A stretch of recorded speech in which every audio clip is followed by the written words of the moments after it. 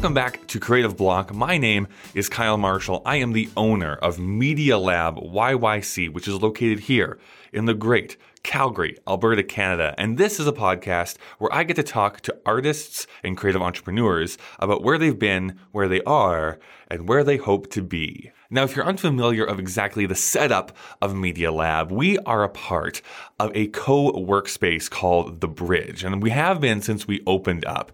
It's a long, somewhat convoluted story, but Lena Huffman, who is the wife of my guest here this week, Jess Huffman, reached out to me on social media, I believe it was Facebook, over a year and a half ago, and asked, hey, we like what you're doing, what you're trying to set up, what your intention is with Media Lab. Would you like to partner up with us? And yes, a part of me thought that I was being internet stalked, but it turned out that it was real people. And I soon got to meet Jess Huffman. And from there, it's felt like a pretty great partnership. I have utilized Jess for his insight to coach me through rough times. As a new entrepreneur, I am often racked with insecurity, where I'm not quite sure if I'm doing the right thing, quote unquote, the right thing. And what Jess has been really handy at is being able to sit down with me and kind of talk me down from the ledge, so to speak, allowing me to, vent my frustrations and my insecurities and my doubts, and being able to push me towards something that is better and greater than what I thought I could accomplish in the first place. What I also appreciated about this episode is that you can know somebody for quite a while, and in this case, almost a year and a half, and not really know the person. Meaning, you don't know their backstory, where they came from, the hardships they found, the successes they had in their early life. All that is not something we normally just throw into a conversation. And so I was so excited about this talk because I got to reveal things about Jess that I just had no idea about in the first place. But we'll get to that here in this episode. What I should do here at the very beginning, though, is let you know that Creative Block is a proud member of the Alberta Podcast Network, powered by ATB. The Alberta Podcast Network promotes and supports Alberta-made podcasts and connects their audiences with Alberta-based businesses and organizations. And something that I like to do here when we talk about the Alberta Podcast Network is recommend another show that you might really enjoy. And I'm going to point out to you something called A Branded World. This is hosted by Louisa Campos, and it offers step-by-step guides and easy-to-implement advice on how to build meaningful brands and captivate audiences. I have been able to listen to a couple of episodes. I've also been able to meet Louisa in person once here before. And I can say that this is a valuable resource to any of those entrepreneurs out there who might be trying to understand the whole business and marketing world. You can find it and all the great shows at albertapodcastnetwork.com. This episode of Creative Block is also brought to you by Smart Security from Shaw Business. With cloud-managed auto updates, Smart Security makes sure that your data is always protected. Shaw Business, powering the entrepreneur. To learn more, you can visit shawbusiness.ca. Thank you so much to our sponsors, but I think it's now time to segue into my conversation with Jess Huffman. We talk about a lot of things like riding horses, moving from America, and MASH. Let's go to that now.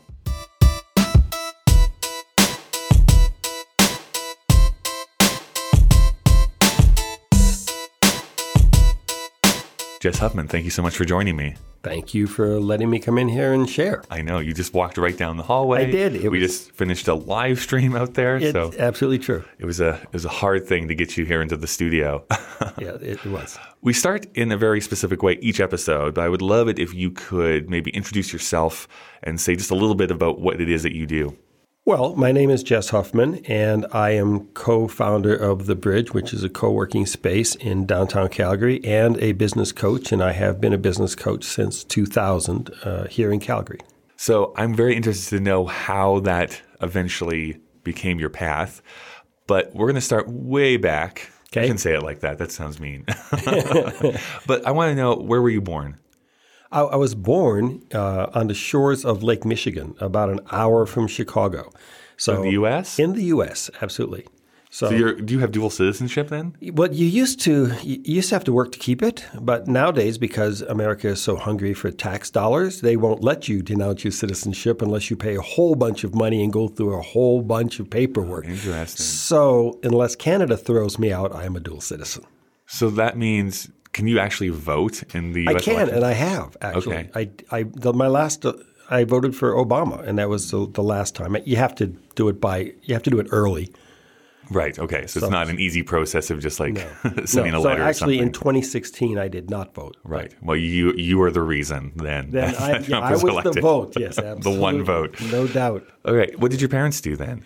My parents were entrepreneurs, and they owned. I say we because it was a kind of a family thing, but we owned a section, and they operated a kind of like a Rafter 6 Lamleys composite. My dad gave riding lessons and trail rides, and there was a lake, and they rented boats on the lake, and they had a Lamleys Western wear store. And Interesting. Okay. yeah, so it was our home and our business were one great big.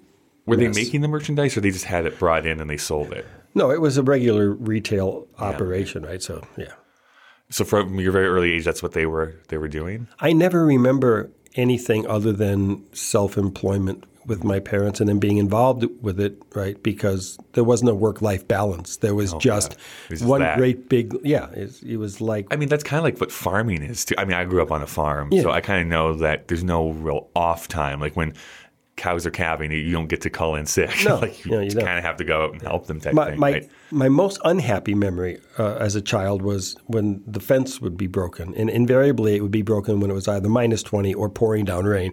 And my father would get us all out of bed and we would have to go out and find the animals and get them back in and repair the fence. Yeah. So there's Fencing is the worst. Yeah.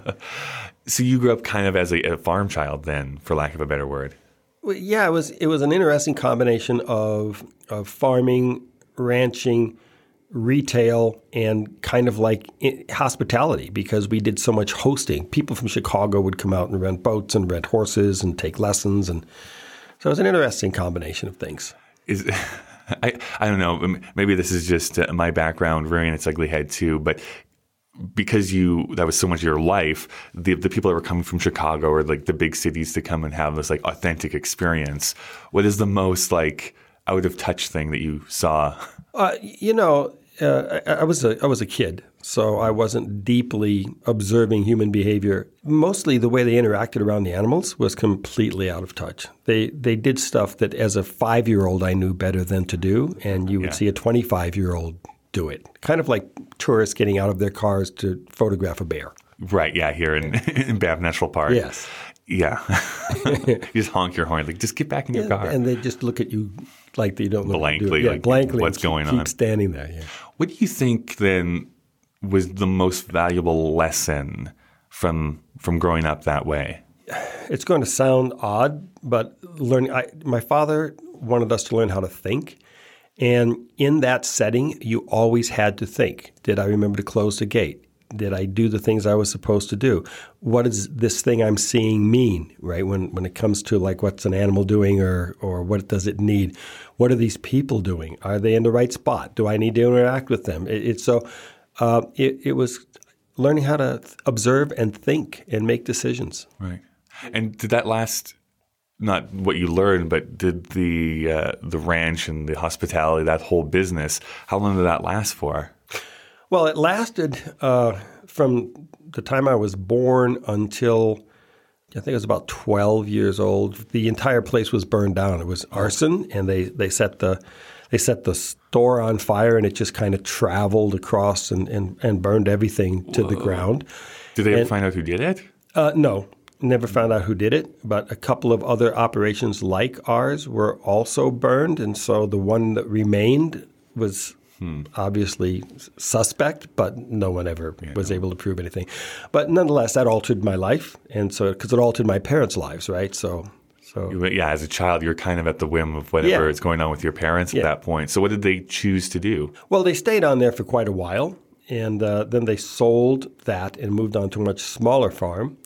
And then they sold that, and my dad decided he wanted to race harness horses, so he did that for the rest of his life. And he did that up till his dying day. Okay. He's literally, I think, the oldest person with a license to drive harness horses on the track. I think he was like 78, and he was still driving. Jeez Louise. Okay.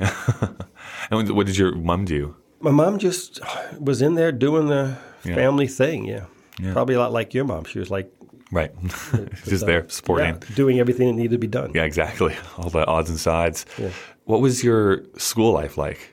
It was interesting because I originally went to a 2-room schoolhouse where there were 4 grades in each room, right? Which was also one of life's great gifts to me because I would finish my work rapidly and then I would listen to the next grade up and then the next grade up.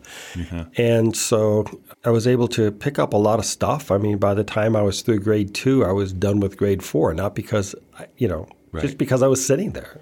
Yeah, I often wondered that I'm pretty sure I'm one of the last classes that actually ever did this. But I was in a 2-3 split for 2 years. So I was in grade 2 and the grade 3 classroom was across the way. And then I switched over to the 3rd grade classroom and the grade 2s were still there. But I wonder if that did something for me because I did the same thing. I finished my work as a grade 2er, and then I just listen in on the 3rd grade lesson and just see, okay, whatever. And you learned it. And you kind of absorb it. When you're that age, your brain is so malleable that you just kind of take it in, right? Well, I don't think we give children enough credit. I mean, children are brilliant, and we just assume because they don't know a lot, because they haven't had time to learn it, because they're not old enough to have learned a lot, that they're therefore not intelligent yet or something like that. But, you can teach a child way beyond what we teach them. Yeah. There's this great, if I can actually find it, I'll put it into the show notes. But there was this great article I read years ago about this guy who went into, it was either a kindergarten or a grade 1 classroom. And in about an hour taught, it was like 28 of the 30 children how binary works. Yeah, I believe that. Just by asking questions. And it's like, okay, so if we how do you count to 10, right? They show you their fingers. Okay, so how would you count to 10 if you only had 2 fingers? And they kind of figured it out. So this is, and they just kept going until they could understand, great, I understand how binary works. Yeah, as long as you're reasonable enough as an adult to understand that you have to build a foundation underneath and then build level by level, the child can absorb an amazing amount of sophisticated material. Right. Really. So when did you go to like a bigger school? So probably grade 6. So I was like halfway through my 2nd room and then moved to a bigger school. Okay. Yeah.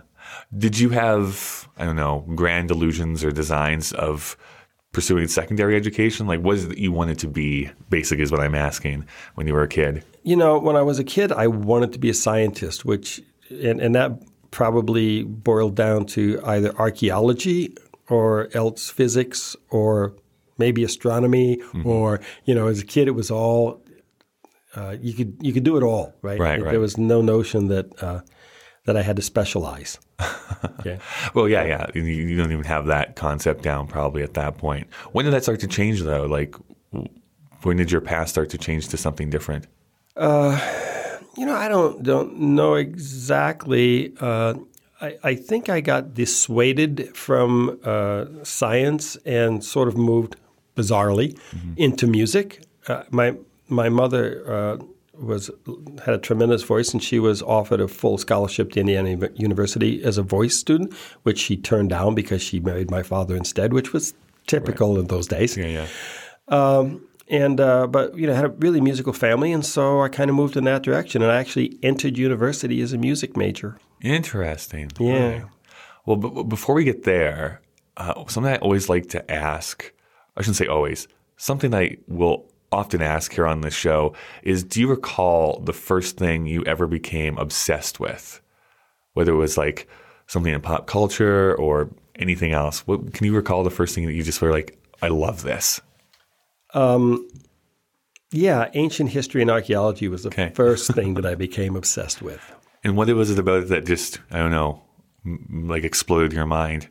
It seemed like a window into understanding people, because if you could watch what they did and why they did it in the past, then you could extrapolate that. Not to be the armchair psychologist here, but that is fascinating because I feel that is kind of what you do now. In a way, is like you like to, as a business coach, you have to kind of understand the person, understand their past, understand how it's working with the present sort of thing. So There's kind of that through line. Well, there is. And the biggest thing with coaching, people think that business is all numbers and, accounting and licenses and everything. And they usually come to you with that notion. But self-employment, and this is what fascinated me about self-employment and coaching, it's the most intense journey into self-development that you will ever do. Sure. Right? You immediately upon becoming self-employed, all your fears, all your strengths, all your insecurities, all your strengths, they all immediately become, right there. They're right there, visible in your face, and you got to deal with them. And seeing what's blocking people is always what's interesting to me. Yeah. And then trying to figure out a way to get them around the block. It's usually yourself. Spoiler alert. It's always yourself. Yeah. It's always something you believe. Yeah. So a music major. So what was your goal with entering school as a music major? Was it composition or was it playing? I just liked it. And so I just wanted to do it because it was a rather thrilling experience to be part of a band. So I did a whole bunch I was in jazz ensemble, I was in concert chorus, I was in the barbershop quartet, I was in the madrigal group. Was it singing or were you playing an instrument as well? Most of this was singing. And so was that something you actually ultimately got a degree in, or did you change at some point? No, I was doing the starving artist routine, and I got up one morning and said, there doesn't seem to be a future in the starving artist routine. Okay, sure. And so I just started looking for a way to make a better life from a standpoint of creature comforts, I guess, like being able to afford a car and just pay your bills on a regular basis.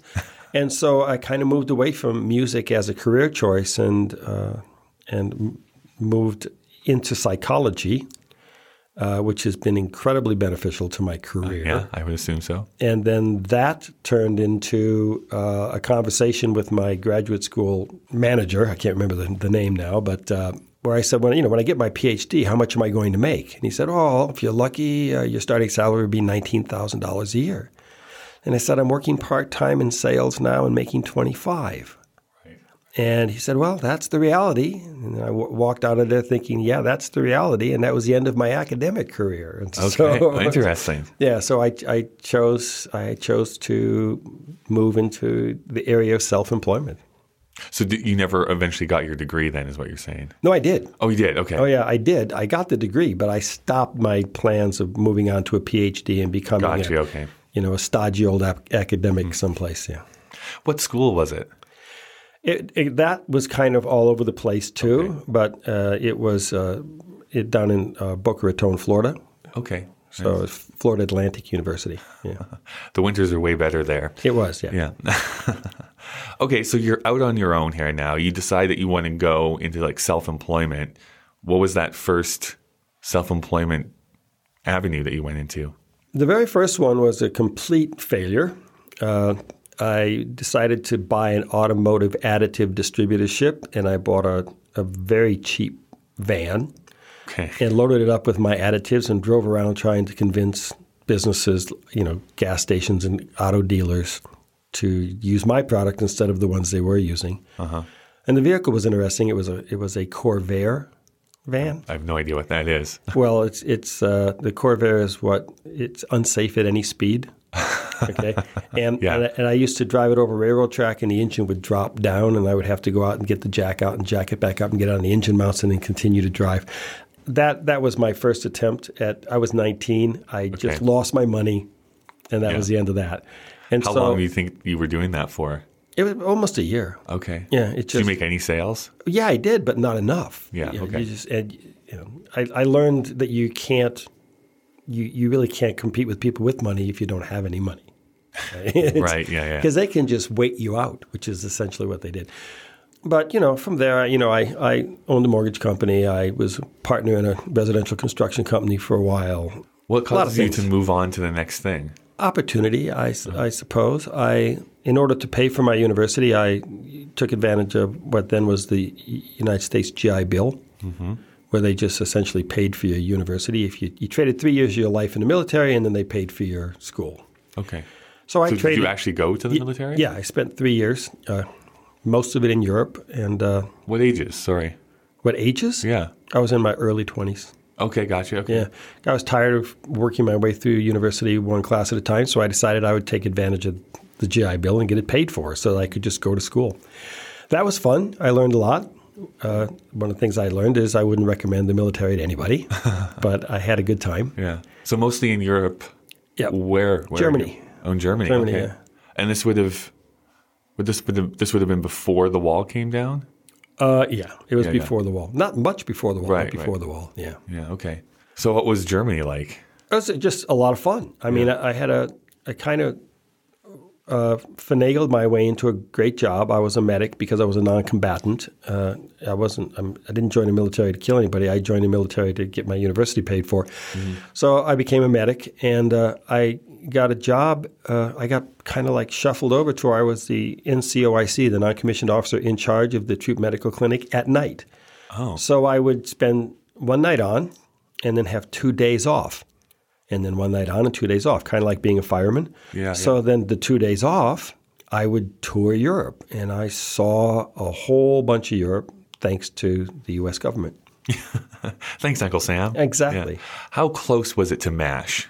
Well, MASH was during wartime. Yeah. I mean, in combat's way different than, but it was nowhere near as fun or interesting as MASH. Right. It was pretty boring, actually. All right.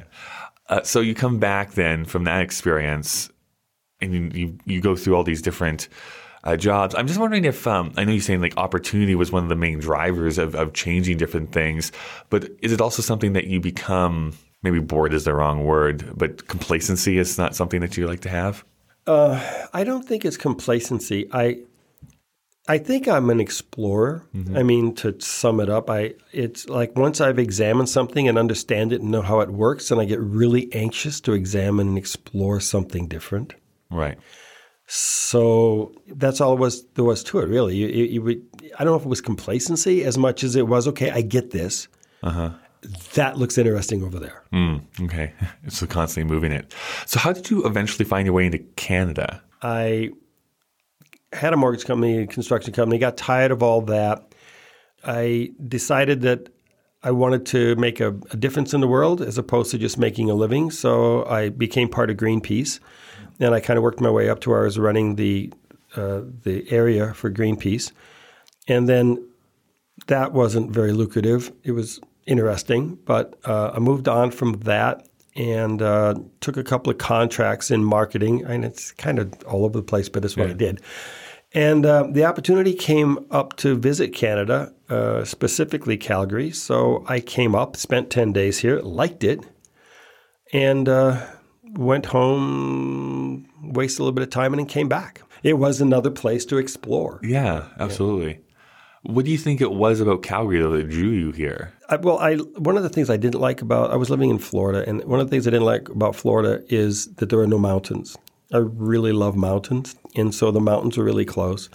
The people were really friendly. The economy was really good. Sure. And believe it or not, Canada is yet unspoiled. Environmentally there's a lot of spoiled areas, but compared to the United States, it's way less spoiled. It's way open. And one of the things that really fascinated me about Canada was it's not done yet. Right? It's like really new. Well, yeah, okay. Really what do you mean by that? They haven't decided who they are. Right? Canada doesn't know who it is really, what it wants to be really. And so there was an opportunity to get involved in it's almost like a birth of a nation thing as opposed to the United States, which is very cut and dried and knows exactly who they are and exactly what they want to be and exactly what they want everybody else to be on top of that. Sure. Yeah. I mean, coming from me who went to school for an English degree and took a bunch of different Canadian lit courses, that is the essential question that every Canadian author struggles with at least some point in their career. It's like, what is Canada and who are Canadians? And I don't know if anyone's actually answered that question yet. Well, I think they're always going to have a problem answering it as long as they resist answering it with so much energy. I mean, it's almost like to be Canadian is to not be Canadian. Yeah, 100%. Right. Yeah. And to be American is real simple. You're American. That's the end of the story. You know who you are. You know what your history is. You know what that means.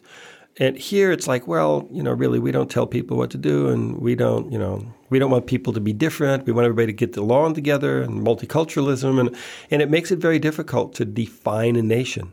So yeah. Well, that's a great conversation to get into at some other point. But what then convinced you to stay in Calgary? Beyond the fact that I liked it? Yeah. When did you know, I guess when you moved from Florida after that 10-day stint, was that with the mentality that you're going to stay here, or were you just coming up again for a second trip?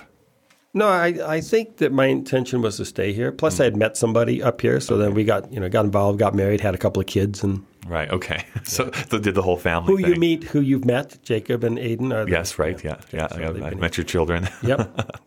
I guess just talking about that briefly, becoming a father, having that family life, what did that teach you? Well, I had the good fortune of having a father who was a great example, and his philosophy was that it's not his job to tell us what to think. Mm-hmm. It's his job to kind of be a few steps down the road. It's like it's a dark road and he's holding a lantern, right? Right. And so we're supposed to find our own way, fall down, pick ourselves up, and he's just there to hold a lantern and give us some advice. And I like that. And it made for a good life for me. Right. And so I've tried to do the same thing with my children, is not tell them what to think, just teach them how to think and let them be whatever they want to be. Jacob, who is my youngest boy here, he got into rap music. And I think he got into it because I told him once that the only kind of music I really didn't enjoy very much was rap. Sure. And immediately after that, within a week, he was deeply involved and stayed deeply involved for years. And all I could do was just tolerate it and carry on conversations with him. And, Well, I mean, all of a sudden one day he got over it. Yeah. Thank God. I mean, I was a teenager myself once, and even, I don't know, interacting with younger people, whatever it is, even if you can't verbalize it, there's just something weird about, there has to be just that little bit of rebellion, I think, even if it's not overt. But it's like, I need to define myself in rejection of, or in opposition of my parents somehow. It so seems they to like be this that and I way. like this. Yeah. That's how it's going to be. And I think that's going to happen. Even I gave them free rein to be whatever they wanted to be. And even under those circumstances, they would poke around until they found something that they thought might bother me and pick it. Yeah. I mean, there's also the other thing. I mean, there's going to be some exceptions to this, but I mean, as soon as someone in authority tells you not to do this or don't look at this or don't read this, what's the first thing we want to do? Oh, absolutely. Well, I want to look at that. If you're telling me I can't do it, obviously I want to.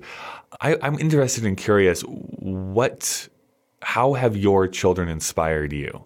Oh my God, there's a quote, and I can't remember who said it or even say it properly, but to paraphrase it, it says the value of being a parent is not that parents raise good children, but that children create parents who are better people. Mm. And it's just really made me a better person to watch them grow, to help, to be there, to just broaden your thinking, to try to include their motivations and everything. It's a fascinating experience. Right.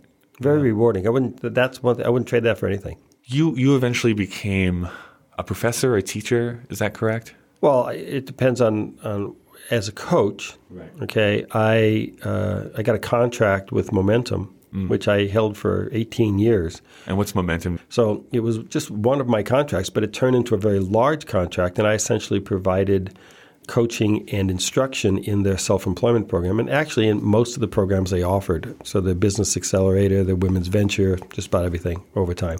So I spent a lot of time in the classroom. Yeah. I guess being in that role, what did you find valuable? Like being someone who was giving information off instead of just trying to be your own entrepreneur at the same time. Like what was the value of being able to teach other people the stuff that you knew? That's a good question. I mean, I enjoyed it thoroughly, and I learned a lot, not having given a lot of thought, but possibly what I enjoyed most about it is how much I learned. Right. Because there was each and every person. I mean, I probably worked with well over 500 people over the course of those years, and all of them were starting their own business. And to run into so many different variations of personal blocks and issues and problems and just things that needed to be worked through, and also different levels of obstinacy or not being open to learning or not being open to coaching and having to work through it, that was all, it was really a growth-oriented thing. I grew. Yeah.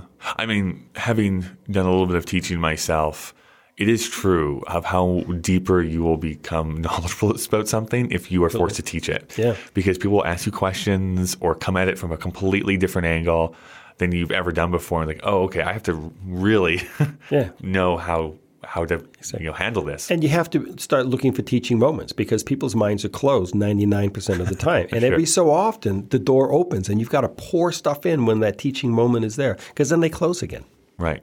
I mean, the other thing, too, it's just top of my mind mostly because there is a book written by Stephen Sondheim sitting on the table in between us because of the other podcasts that I do. But he often talks about this, about how he was told very early in his life that it's all fine and good to be someone who's good at something and to lean into that, to become successful at that. But if you're not helping the next generation of people that are coming up, you're kind of doing a disservice to people because you're just holding it onto yourself and not giving back to the community. So the best thing you can do and the most giving thing that you can do is give some knowledge to someone that's coming up behind you. Yeah, and I think that's a great philosophy. Yeah. I guess let's transition a little bit now to what you're doing currently. So what does your day-to-day look like? A whole bunch of what we were talking about during the live stream, which was working in your business a lot more than working on your business. Sure. Just the administrative stuff in the co-working space takes a lot more time than I thought it would. This has been a learning experience too. I guess so. I mean, something we kind of skipped over is, so you are the co-owner of The Bridge, one of the co-working spaces here in Calgary, which I am a part of as Media Lab. Why a co-working space? Well, Lena actually came up with the notion. We had Morgana, and it was really hard to work. Morgana is your daughter, Morgana's our daughter, yeah. She's now 4. But 2 years ago, when we thought we would dive into this, it was very difficult. Lena especially, she would have to stay up late and do work because she had to take care of the baby more than I did because I had the contract at Momentum and the coaching. And so we thought, well, wouldn't it be great if parents who wanted to be entrepreneurs could go to the office and just drop off their children, kind of like you do at a gym or at IKEA, right in the ballroom, and go do what you need. And when you come back and your children are happy and healthy and well, and then you can pick them up and go. Yeah. So, the elevator here is filled with balls. So yeah. But so we thought that was a great idea, and we started looking for co-working spaces, and we thought we found a good one. And as soon as we signed a lease and moved in, we were here a couple of months, we found out that the landlord was not aware of our intention to have child minding and strictly forbid it. And so there was a lot of negotiation, a lot of conversation, and a lot of time wasted as we tried to reconfigure the focus of the business away from being here for parentpreneurs, which was kind of like the term we were using for parent entrepreneurs, and just to anyone, which also turned out to be a good thing. Yeah. Right? But it was a little jarring. It was a bit of a learning experience to have your model kind of whisked out from underneath your feet before you really launch it. Yeah. Would you like to sometime bring that back, if at all possible? The idea of bringing your kids to work? No, I think that's because going back to the beginning of our conversation, the way we both grew up, where kids and parents work together, and you learned a lot. I think you learn a lot more when you are able to be around adults. Yeah. Being shuffled off into a room and told to be quiet isn't very educational. No. Right? Yeah. When you're struggling there, like for me as a tween and teenager working on the broken fence or vaccinating cows, or you're in it with adults, right? You're just in it together. Yeah, and they're teaching you because they have to. Because if you're helping them, they need you to learn enough to be able to help. Yeah. And so it's great for personal growth and self-worth and all those things. Yeah. And so I think that the way we do business now, currently, right, the corporate world, where the parents put their children in a warehouse, go to work, sit at a desk for 8 hours or 10 hours, and then go back and pick up their kids exhausted. I don't think that's healthy. I don't think it's been healthy for the 150 years since the rise of the Industrial Revolution. Right. And I wonder, I mean, this absolutely cannot work for every single industry or every single profession either. But it's what I've been thinking about a lot is this idea that for the vast majority of people, it's you wake up in the morning, you get in your car, you drive X amount of minutes to somewhere where you actually get out and actually do work, get in your car, go through rush hour traffic again. When a lot of the jobs out there, maybe not in retail, but most of the jobs out there, you could probably do from home. Mm-hmm. Yeah. You don't really need to go to an office building, check in, and actually do your work. And it's just, I don't know, there's this idea is like we could get rid of some traffic. We could just like stop forcing people to go to some place that they don't necessarily need to go to. Yeah, absolutely. And we have the technology. Yeah. Right? We could do that if we wanted to.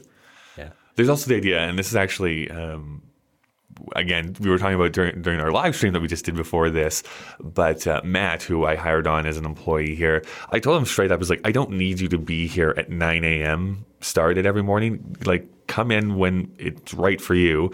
As long as you're working your 8 hours that day, I don't really care when you start. And that's just sane. Yeah. So how we got in the other methodology, I guess, was because of factory shifts and everything else. But you know, it fascinates me. It's also I find it disturbing that you can bring your dog to work at a lot of places, and you can bring your comfort pet, right? Your support pet to a lot of locations. But if you bring your child, everybody looks at you like you have two heads, and it's like, what are you doing? That child needs to be in daycare. You know, how are we supposed to get work done? But the dog. You know, is jumping on your leg and trying to lick you, and that's okay. Yeah, that's fine. Yeah. That's why I have my support baby with me all the time. I'm just like rocking it here while we have our conversation. But it's so deeply embedded in our culture now, right? Yeah. The children need to be off someplace, not being seen and not being heard. It sounds very Victorian. Yeah, a little bit. We've gone back to this like early 1800s philosophy. Something like that, yeah. Not to give all your trade secrets away, but what do you think the primary issue that people come to you with, like as a business coach, what was like, by and large, the most common thing people came to you asking advice about? Almost invariably, people struggle with sales and marketing, and it's and then following behind that would probably be the stress and loneliness of being an entrepreneur. But most people realize early on that they have very few sales skills and that they don't understand marketing at all and that it's critical to their success. And then the first thing they want to do is hire a salesperson and hire some marketing people. That's expensive and usually doesn't work out well. Because if you can't sell your own business, you know, you're not going to be able to get a salesperson to do it for you either. So that's usually what brings people to coaching. Okay. And then what do you usually tell them? Well, we start out with the reality that if you're going to be self-employed, 70% of your life is sales. Right. And if you don't want to sell, then you probably shouldn't have become self-employed. But now that you are, let's learn as much as we can and beef up your marketing. And then as you're doing that, then you start running into the loneliness and stress and have to deal with that. What do you think the biggest change in marketing has been, though, in like the past 20 years? I think really the biggest shift has been away from product focus to telling a story and trying to build relationship with your customers. Obviously, people can go anywhere and buy the same thing, which does essentially the same thing from lots of different people. So why would they choose you? Well, if the features and benefits are essentially the same and it solves the same problem in essentially the same way, assuming you haven't come up with some sort of new and incredible way to solve a problem, the only reason they're going to do business with you is because they like your brand or they like you or both. Right. And so that's what the focus now. Yeah, I listened to this other podcast that talks about digital marketing, and what they're saying is that for the younger generations, we're talking like younger millennials and what do they call them now, Gen Zs or something? Or centennials maybe. Whatever. There's a lot of different names. Whatever names they're going to throw at me this week for me to try and remember. They talk about that where they want the personality behind it. They don't want you just to tell them to get something. They want to know the person who is using it. Like they want to know their story. They want to know more about them. And they don't want something that's super slick and polished either. They want that feeling that it's behind the scenes or just someone laying on the couch talking to you about something. Yeah. And all that being true, I just read an article of the top 50 brands that were favorites for Gen Z or whatever. And it was sadly standard brands that have no personalities whatsoever for the most part. Oh, interesting. Yeah. And it's like, well, why did they pick that? Yeah. Yeah, and so I think that they go both ways. I think that they love the story. I think we all do, and then I think they also just move in the direction of where everybody else goes, which we all do. Yeah, exactly. I guess what is the biggest thing that you have learned then, going and opening a co-working space? Oh, what's the biggest thing that I've learned? That it's actually, I think the biggest shock to me was that it is a hospitality industry business. It's not. I thought it was business to business, but it's not. It's more like having a Fairmont or a Hilton, because that's what you're really doing. You're providing service to people who are using your space. So I think it has more in common with hotels than it has in common with like the old executive suites or Regis or anything like that. And that was a surprise. Yeah. I really thought that business services and coaching was going to be the focus, and it's not. Something I will sometimes ask here too, just to throw this at you without any preparation. Are there any books that you've been like hugely influenced by, whether they're business books or non-business books? Oh, I don't know if I read a lot. Yeah. And I try to read multiple books at a time because I find that when you do that, there's this synergy that happens between the books, which you don't get if you read them in serial order. So I don't think there's a book that has influenced me much. I'm a great fan of Seth Godin and everything he writes. Yeah. But that's just on the marketing side, and that comes to mind because that's what we're talking about. Sure. Of course, like on my list of books that I always have around, oddly, Meditations of Marcus Aurelius is something that's always around. Okay. The Tao Te Ching is usually not too far away. So most of the things that I think I've really been influenced by are more philosophical than anything else. Okay. Because that underlies when you have to make decisions, you have to make them with some sort of a philosophical basis, some sort of an ethical foundation. I can't remember where I read this, but whatever decisions people make, they then justify it using philosophy a little bit too. Yeah. So however they actually come to their decision, they'd like to justify it after the fact, no matter what the decision actually was. Well, that's one of the truths of sales, right? Yeah. Is that all sales decisions are emotional. Yeah. But immediately after the emotional decision, we rationalize it with logical explanations. Right. Yeah.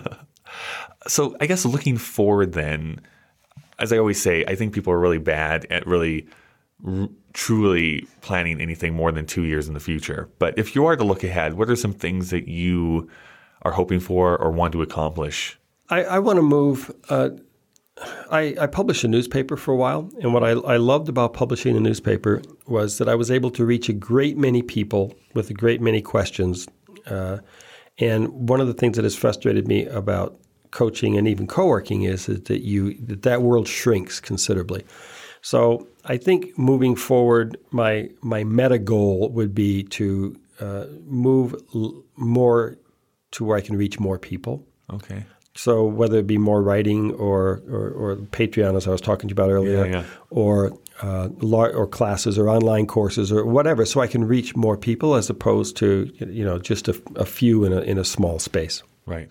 Yeah, and that's always that comes with its own challenges and stuff like that too. But yeah, it'd be nice to be able to not just be focusing on just the people around you, but a wider base. And there's nothing wrong with the people around you. I mean, it's great, right? But I did like being able to reach more people, and I remember that as being something that I found very gratifying. So I think I'd like to get back to that. Well, I'm hoping that you find all that you want here in the next couple of years. You always do. You always end up exactly where you wanted to be.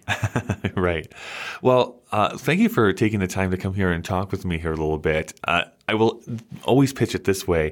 If people wanted to find you online, contact you in any way, what are the best ways to do that? Well, LinkedIn is usually a pretty good place to find me. Also, the bridgeco.works. You can reach me here. Okay, perfect. Thank you again. You're welcome.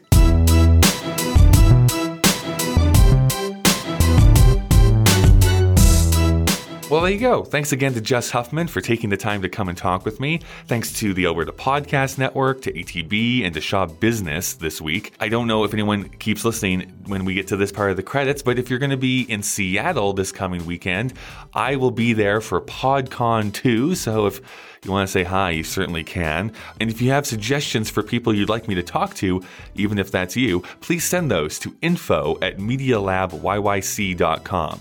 And most importantly, thanks for listening. Let other people know if you enjoy it. We'll be back again next week. Have a great day.